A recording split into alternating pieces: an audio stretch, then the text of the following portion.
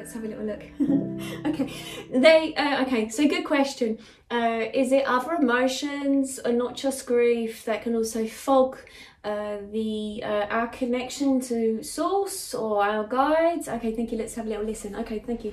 Okay, so that question is through, okay, thank you. I wanted to answer it as Anne, the psychic medium, and they were like, no, we're going to step forward. But as a psychic medium, what I know is that when I connect to my clients, individuals, that I've had this today with a couple of clients I've had, said there was a cannot pick up possibly on the energy, or cannot hear or feel their loved ones that may have passed over, and that overwhelming feeling of not being able to connect with them is quite upsetting. And then when I checked in with my guides today, and I've done this before, but they sort of said that, okay, thank you, they're now taking over. Okay, okay, the emotions. Okay, thank you. You think of the human self as a human vessel, in the sense that it's a container that it can produce, can hold, can create these emotions within your body. When you have these emotions, you are contained within this vessel. It's so that your soul can process, so that your soul has this soul growth. It makes you more aware of who you are, or your journey, where you're walking forward to, where you're moving forward to. When you have your emotions, they are quite dense as a human being. The emotions are quite heavy. You are totally, fully absorbed in the emotions. The emotions can bring up the experiences. It can link it back. So through sadness, okay, thank you. Through sadness, through grief, through frustration, through anger, it connects you as a link. It goes back. It connects you to the experience. And some of you are not allowing yourself to fully experience, or you get lost deep in space within the emotions. Okay, thank you. So Anne said with the depression, it's like as if you feel like you're on pause. You cannot move, you cannot do anything. You may not want to eat, you may not want to get dressed, you may not want to brush your teeth, you may not want to connect with other humans.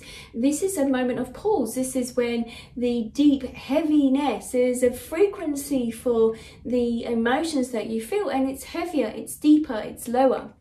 Low vibes.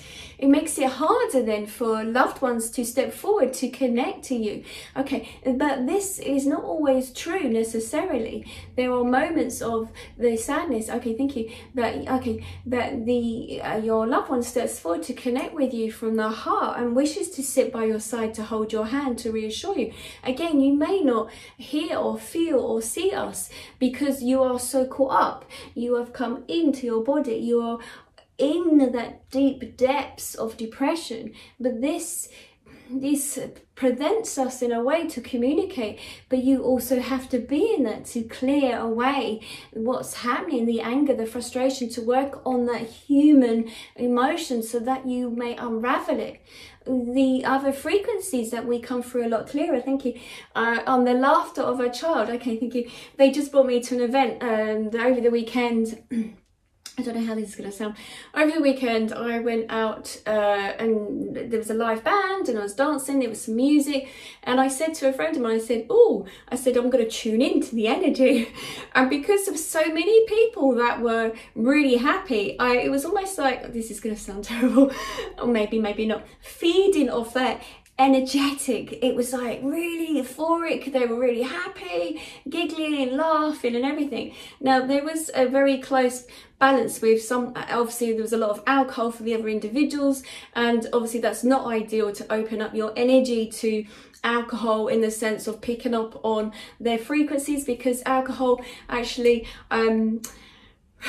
it reduces your inhibitions, and also you can have other things, other spirits bringing in as well. And I don't mean alcoholic spirits, but you can bring in other spirits which may be on a low frequency. Again, and that's another whole subject, the lower frequency and what they bring forward of stuff that might have happened. So I am aware that when I've had a loved one, this has actually happened to, where he's been out, he has been drinking, and then where there was a lower frequency of a lower energy stream, that the individual, there was somebody who had passed over, shall we say, say in the 70s, and where that individual was on the tube, they sort of, gosh, not just scary, but sort of the energy sort of latched onto them and sort of, you know, overshadowed them to some degree. So they had another opportunity of living life for a human experience, but the human who was living here in their present self became disorientated. I don't know why I've just said it that way, but that's what they said,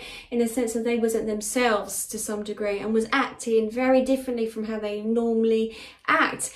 And some people have sort of said to others, like when they've had something to drink, oh, you wasn't acting yourself. Well, because normally, you know, when something happens like this, when you've let your guard down as the human being, you can attract lower energy, earth plane sort of, in a sense, where somebody may have passed over, but they're not ready to leave, or they're unaware they have actually died. They can sort of latch onto you energetically, and then sort of work with your vessel for however long, and sometimes can be difficult to shift. So that we call that an attachment anyway.